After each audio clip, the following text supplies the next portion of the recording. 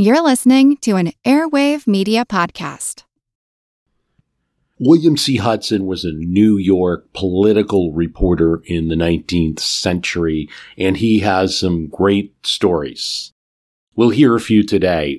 One is about his discovery of a young legislator. Okay, round two. Name something that's not boring. A laundry? Ooh, a book club. Computer solitaire, huh?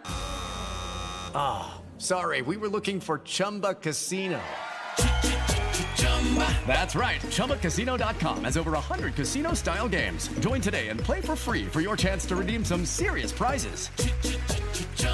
ChumbaCasino.com. No purchase necessary. Void where prohibited by law. 18+ terms and conditions apply. See website for details.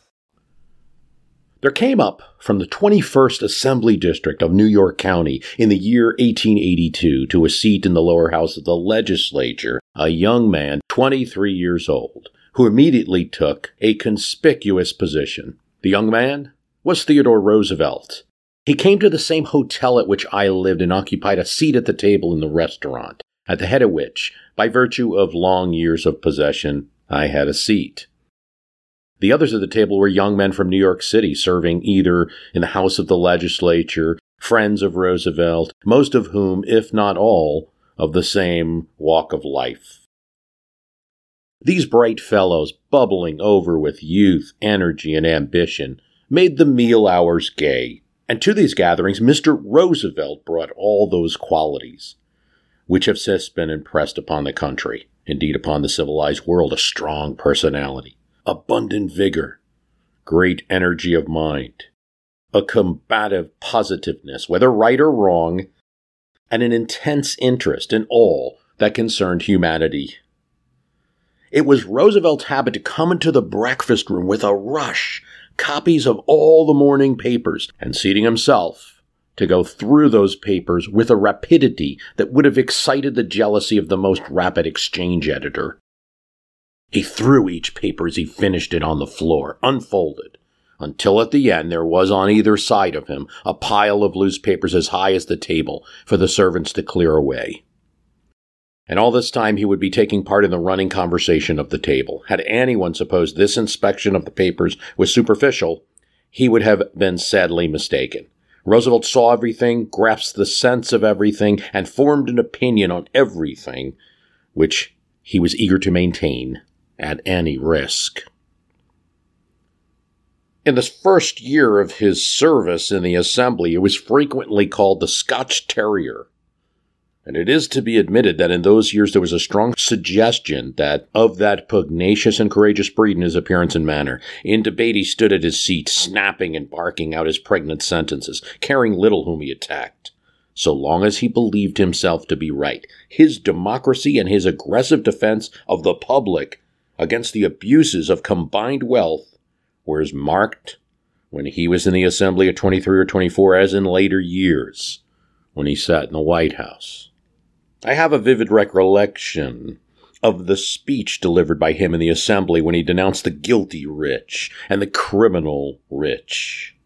Thus it was that I was able to observe at short range a great man in the making, and I recall with no little satisfaction that in those days when Roosevelt was under discussion by his companions, as he frequently was, my invariable prediction was that Teddy would yet be heard from in the upper regions of politics.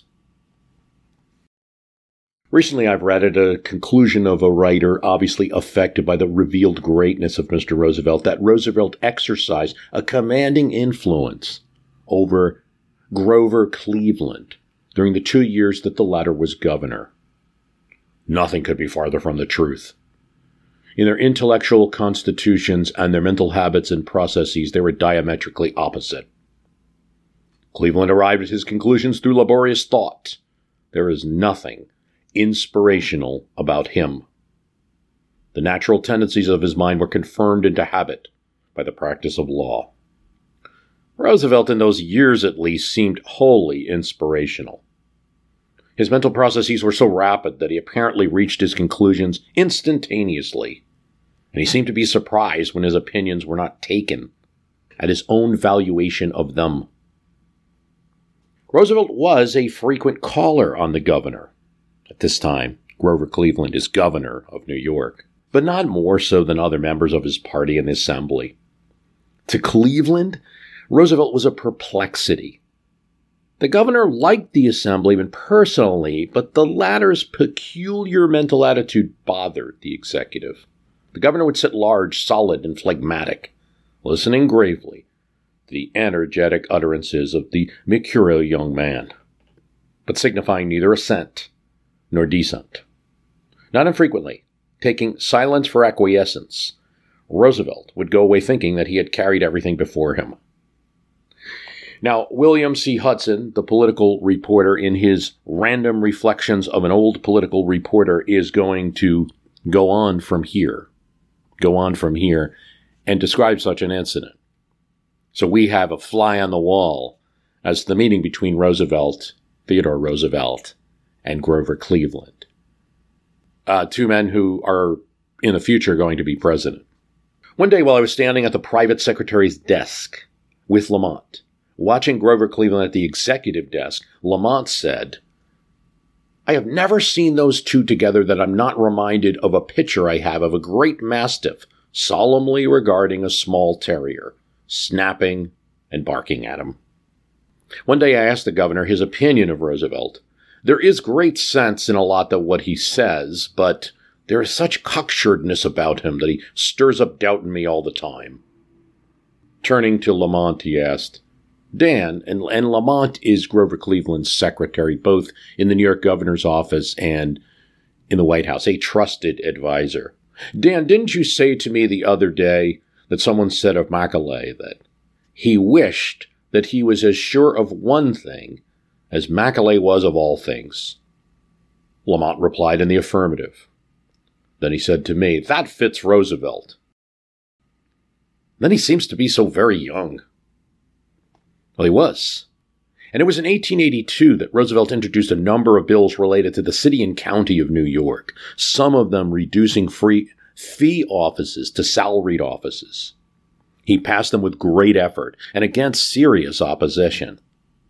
One day after the legislature had adjourned and Roosevelt was in attendance on the Republican convention at Chicago that nominated Blaine, this would be the 84 convention, the governor, at work on the 30-day bills as the past measures were left unacted upon by the executive on adjournment were called, said to me, "I shall have to veto the most of those Roosevelt reform bills. Not that I object to the principles involved, but the bills are so loosely drawn that they will be, as laws, ineffective, and they'll give endless trouble." A day or two later, while walking down State Street in Albany, I met Roosevelt, who was on his way home from Chicago, and who had stopped off in Albany to look after his legislation. He immediately asked what the governor had done with his bills. And I replied, as yet, the governor had done nothing, that I thought that he intended to veto some of them. Without seeking to know why, Roosevelt exclaimed, "He mustn't do that. I won't let him do it. I'll go up and see him at once." He fairly flew up the hill, having in my mind that old stock problem as to what would be the result of an irresistible force meeting an immovable body, and perceiving some fun ahead, I followed after him into the executive chamber. The contest was begun immediately by Roosevelt's asking what the governor proposed to do about his bills. "Mr. Roosevelt," replied the governor, "I must veto them. While I'm not opposed to the principles involved, the bills are so loosely drawn that if they were made laws by the city and county of New York, they would be plunged into prolonged and expensive litigation." Roosevelt bristled up immediately, and after stating that the main thing was the establishment of the principle and combating the idea that litigation must follow, he went into a forceful argument in which he used the most vigorous language, pounding the desk for emphasis. Finally, he concluded with these words, "You must not veto these bills. You cannot. You shall not. I can't have it, and I won't have it." "Mr. Roosevelt," said the governor, sitting up very straight in his chair, "I am going to veto those bills. and his fist came down on the desk with a solid whack. The irresistible force had been smashed on the immovable body. Roosevelt fell back in his chair, declaring it was an outrage to overturn a year's worth of work in that way. Lamont went to the window and looked out on the green in an endeavor to get rid of the broad smile that was plastered on his face. Roosevelt continued to talk, and with hard and stubborn front, Cleveland turned to his work, and the interview was over. The bills were vetoed. Now, William C. Hudson names this story Roosevelt in the Making. And, I think a couple of things. The omnipresence of a political reporter like Hudson in those days, just being able to walk around and things are pretty open to him. And he knows most of the people. And in fact, politicians are getting information from him. The presence of two people that are going to become president, of course, a different view of Roosevelt, and also at the time that his account is written, 1911, kind of a greater view of Grover Cleveland than we might have today, where only Roosevelt remains in the memory today. Not so in 1911. Our bodies come in different shapes and sizes, so doesn't it make sense that our weight loss plans should too? That's the beauty of Noom. They build a personal plan that factors in dietary restrictions, medical issues, and other personal needs so your plan works for you. Noom doesn't restrict or shame when you want to treat yourself. Their flexible program focuses on progress instead of perfection. You don't have to give up carbs or anything. And with their daily lessons, you can learn something new about your food choices every day. After just a few days of using the app, I learned how to recognize cues for overeating and how to choose the right foods to feel full. Stay focused on what's important to you with Noom's psychology and biology-based approach. Sign up for your trial today at Noom.com. That's Noom.com. And check out Noom's first ever cookbook, The Noom Kitchen, for 100 healthy and delicious recipes to promote better living. Available to buy now wherever books are sold. Want to learn how you can make smarter decisions with your money? Well, I've got the podcast for you. I'm Sean Piles, and I host NerdWallet's Smart Money Podcast. On our show, we help listeners like you make the most of your finances. I sit down with NerdWallet's team of nerds, personal finance experts in credit cards, banking, investing, and more. We answer your real-world money questions and break down the latest personal finance news. The nerds will give you the clarity you need by cutting through the clutter and misinformation in today's world of personal finance. We don't promote get-rich-quick schemes or hype unrealistic side hustles. Instead, we offer practical knowledge that you can apply in your everyday life. You'll learn about strategies to help you build your wealth, invest wisely, shop for financial products, and plan for major life events. And you'll walk away with the confidence you need to ensure that your money is always working as hard as you are. So turn to the nerds to answer your real-world money questions and get insights that can help you make the smartest financial decisions for your life. Listen to NerdWallet's Smart Money Podcast wherever you get your podcasts. I'm Jane Perlez, longtime foreign correspondent and former Beijing bureau chief for the New York Times. I've been a foreign correspondent in lots of places: Somalia, Indonesia, Pakistan, but nowhere as important to the world as China. I mean, China is not dropping anti-democratic paratroopers into Montana. But of course, we did see things like the weather balloon/spy balloon riveting the whole country for a week. This is Face Off, an 8-part series in which we'll take you behind the scenes to key moments in the tumultuous U.S.-China relationship. We'll speak with a diplomat, a spy, a tech reporter, a U.S. admiral, even Yo-Yo Ma. Plus, my pal and noted China historian Rana Mitter joins the conversation.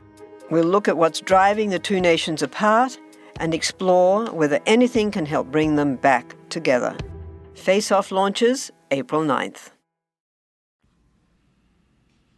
Hudson also tells the story of a meeting that he witnessed with Samuel J. Tilden, who was the loser of the 1876 election, at least in the history books, but to many at the time of 1866, he was robbed of the presidency.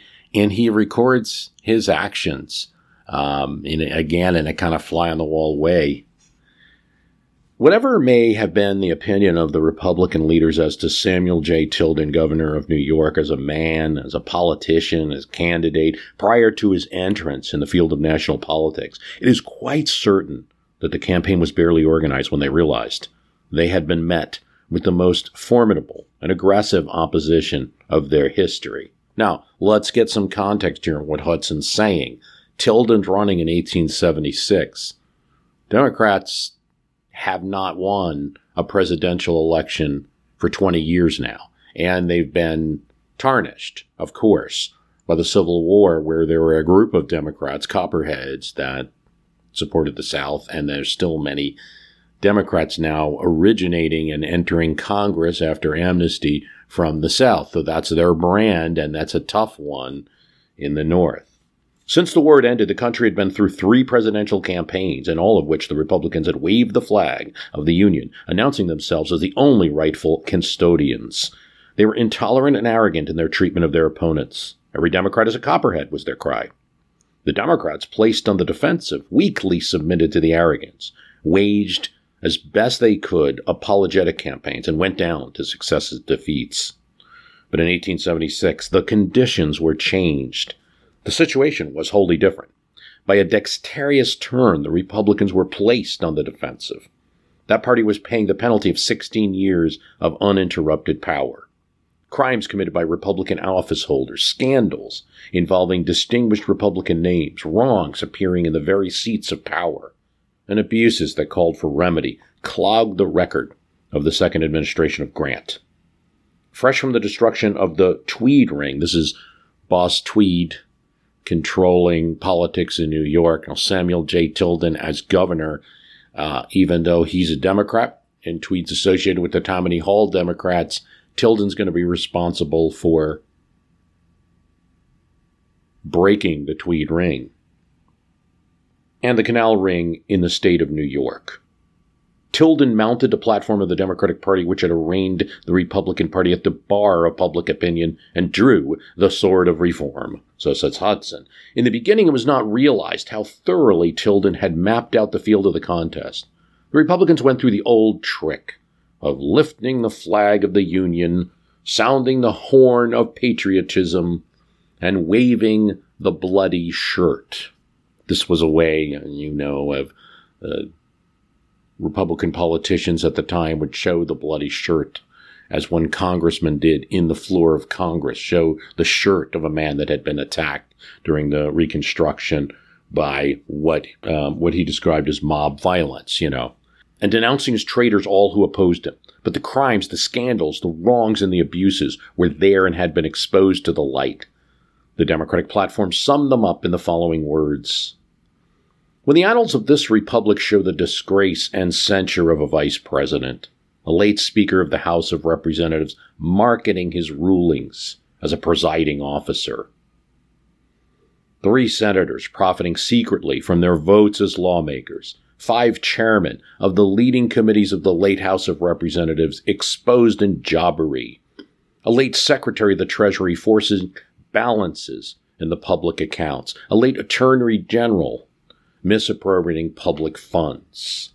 Tilden is going through the wrongs of the Grant administration at the time. A Secretary of the Navy enriched or enriching friends by percentages levied off the profits of contractors with his department. An ambassador to England censured in a dishonorable speculation. The president's private secretary, this is Orville Babbage, barely escaping conviction on trial for his guilty complicity in frauds upon the revenue, and a Secretary of War impeached for high crimes and misdemeanors. The demonstration is complete that the first step in reform must be the people's choice of honest men from another party, lest the disease of one political organization infect the body politic, and lest by making no change of men or parties we get no change of measures and no real reform. At first, this plank in the platform did not attract so much attention. It was overshadowed in the beginning. Later, it was found that the bloody shirt had been met in advance by this plank. The platform reads, "For the democracy of the whole country, we do here affirm our faith in the permanence of the federal union, our devotion to the Constitution of the United States, with its amendments universally accepted as a final settlement of the controversies that engendered civil war, and do here record our steadfast confidence in the perpetuity of Republican self-government. Small r Republican, but nonetheless the Democrats are making a point in their 1876 platform. We're back. We're in the Union. Don't call us traitors. We're part of this government. In the acceptance of the results of Reconstruction, the plank of arraignment loomed up as the main thing in the campaign. The vice president arraigned was Colfax of Indiana. The speaker was Blaine of Maine.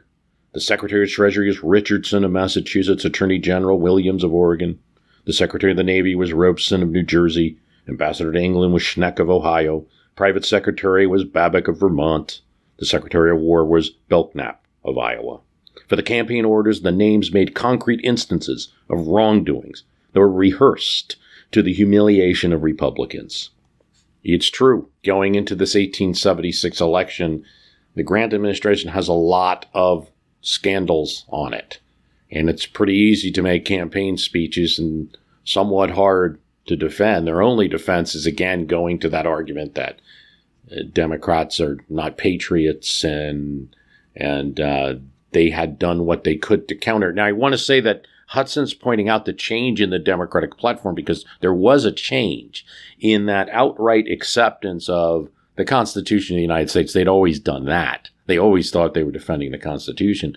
But in terms of accepting the amendments to the Constitution as the final settlement of the controversies, in other words, accepting the Reconstruction, the party is taking a stand that they may not have really taken, certainly not in the 1868 election, where the Democratic Party, if elected, if Horatio Seymour became president, they would have tried to change some of that. So let's just make that point clear. Now it's all about corruption. They can focus freely on corruption. From every Democratic platform will rehearse the scandals of the Freedmen's Bureau, the Credit Mobilier, the whiskey frauds, and the Tombstone contract. I don't even know what the Tombstone contract is, but I'll figure it out later. Everywhere the great Republican Party was on the defensive. The hopes of Democratic success rose with each day's development until the elections of October came. Now, here's another little historical context here. At this time, we're talking 1876, a few states had early elections. They had elections in October instead of November. And they were really as good as an opinion poll, as good as you could get back then, to figure out where the country was. The drift towards Tilden was so surely shown that absolute conviction as to final success in November possessed all those in the management of the Tilden campaign. The American people are calling the great reformer to Washington to clean out the stables of the federal government, cried out Abram S. Hewitt. In an ecstasy of elation, he was the head of the Democratic Party at that time. So they did in November by a majority of 250,000 on the popular vote. How 3 states that had given a majority for Tilden were changed to give Hayes a majority in the Electoral College in 1876 is too much of a matter for history to be rehearsed here. For years thereafter, fraud triumphant was a Democratic asset in political campaigns. Though in the days immediately following the November election, the Republicans put forth their claims, yet the leaders moved forward with great caution, much as an elephant crossing marshy ground pats the earth before he places his weight on it. As the intent of the party became clearer, the Democratic rank and file watched eagerly for some expression from Samuel Tilden, some declaration from the candidate they had elected, that he knew his rights and, knowing them, dared maintain them. But not a word came from him, nor was anyone authorized to speak for him. Day by day, the Republicans became bolder in urging their claims. Gloom and silence enshrouded the candidate-elect. It was known that he was holding daily conferences in his house in Gramercy Park. But over what, and as to what, none knew. If you ever go to New York City and you go to Gramercy Park, which is near Union Square, but it's this kind of enclave area still today, And the park, you actually have to be a resident of the area to have a key to the park. Samuel Tilden's mansion is there. It's now a club dedicated for the arts, but it is which has some membership rules, and some people live there in his old mansion, but that his mansion still remains there in Gramercy Park in New York City. Worth a visit, not so much just for Samuel Tilden alone, but just the whole environs of Gramercy Park worth a visit.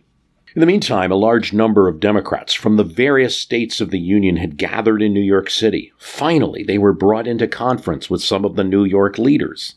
It was proposed by someone that Tilden should be induced to make a public utterance that would hearten the faithful and correct the notion that he was supine under the attempt to take from him the fruits of victory. This was agreed to. So an audience with Tilden was sought and arranged. At the head of this delegation was placed a distinguished citizen of one of the southern states, a man occupying a high official position and a forceful presence. No publicity was given to the visit. On the contrary, an effort was made to keep it secret. And one newspaper man taken into confidence was pledged to silence and secrecy. He was this writer. The visit was made. Tilden received the deputation with the celebrated lawyer Charles O'Connor beside him. It was suggested to Tilden that he should be made the recipient of a serenade and, appearing on his own doorstep, briefly declare that he had been elected the President of the United States, that the effort to deprive him of the office was a crime to which he would not willingly submit, that he would do all that was proper for him to do to prevent the consummation of the crime, and that he expected to take his seat. Okay, so let's put things in perspective here. 1876 election, we're in the aftermath of it. States are still deciding, and Congress is about to decide which electoral votes it's going to accept. Eventually, it's going to go to a congressional commission. What this group of Democrats from around the country want Tilden to do is to declare himself president. And listen, I mean, there's a clear majority here, 250,000 votes. Also, another factor in Tilden's favor is that up in the north, where Democrats hadn't been doing well, he wins the states of New York and Indiana, which are the important swing states in this election. Clear evidence that, the country's tilting towards him. It's just in these southern states where there's Reconstruction governments controlling the vote totaling that they're able to switch and send Hayes electors out. So we'll make that clear, that there's actually a case here. This isn't totally without a case. Anyway, they ask him, prevent the consummation of the crime, and that he expected to take his seat. Tilden stood up before the deputation, silent for a long time, in deep thought, with no expression on his face. After a while, he turned to Mr. O'Connor and whispered in his ear. Mr. O'Connor nodded his head affirmatively and emphatically. Tilden whispered again, and again the great lawyer confirmed the whispered words by nods. After this, Mr. Tilden turned to the deputation and with great deliberation asked, "Would that not be an overt act of treason?" A hush fell on the room. Not a word was spoken until the deputation leader, in a tone of the utmost contempt, gave withering expression to a word that should not be printed here. Then he turned, and followed silently by the deputation, went out of the house. William C. Hudson, fly on the wall, the one reporter available to see this event, where possibly Tilden could have gotten something started which could have led to either great political disruption or possibly violence. And he saw how he handled it. That's one way to lose a political election. I hope you enjoyed these stories. There's no replacement for something like a Hudson viewing events at the time. I want to thank you for listening. The website is www.myhistorycanbeatupyourpolitics.com. If you like the program, please tell someone else about the program. We were happy to be on C-SPAN recently. That just comes from the support that we get from listeners, and that the podcast is seen out there. So I appreciate anyone mentioning this podcast. Really helps. Thanks so much.